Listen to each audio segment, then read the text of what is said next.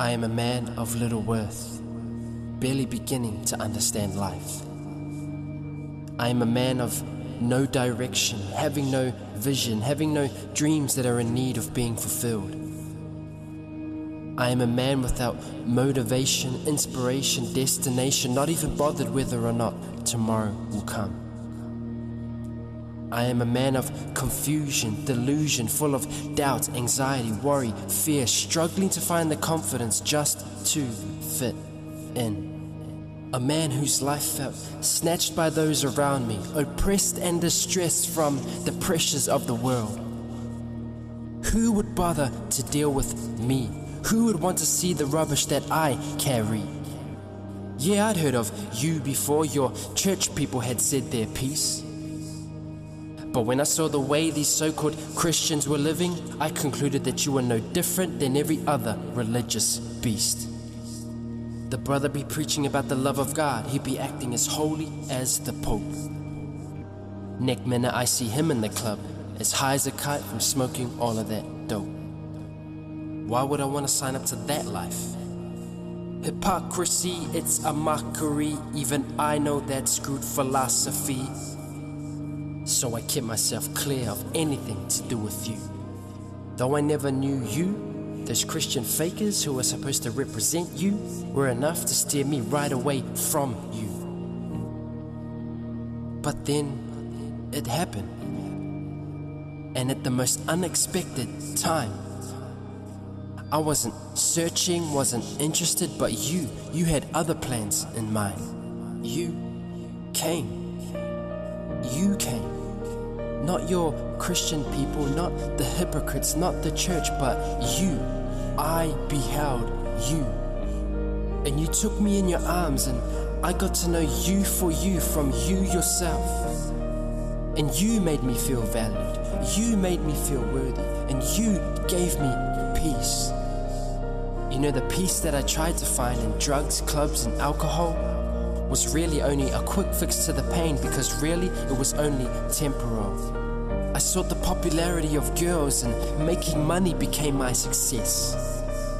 But when I'd have enough of that girl and paid all the bills, the questions about my life still didn't rest. I tried everything to fill this void in my heart. The kitchen sink, pantry man, even the shelf. But when I look back over the ignorance of my life, apart from running from you, I was kidding myself. You see, I got you wrong. I allowed people to dictate who you were. I decided in my mind who you were by their actions and their lifestyles and their opinions. And there are so many false perspectives about who you are. Perspectives of destruction, hatred, legalism, and abduction. Painting a picture of a God who manipulates you with deception and seduction. A God that's far away, distant, angry, and mad. A double-minded God worshipped by those who compromise sin, saying, sin?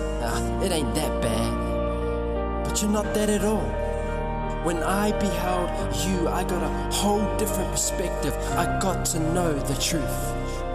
And you gave me meaning to life, purpose to live, peace to my distress, and answers to my questions. And now I share this truth to the world, Lord, inviting them all to a free will decision. So excuse me as I now speak to the listener, explaining that this ain't religion.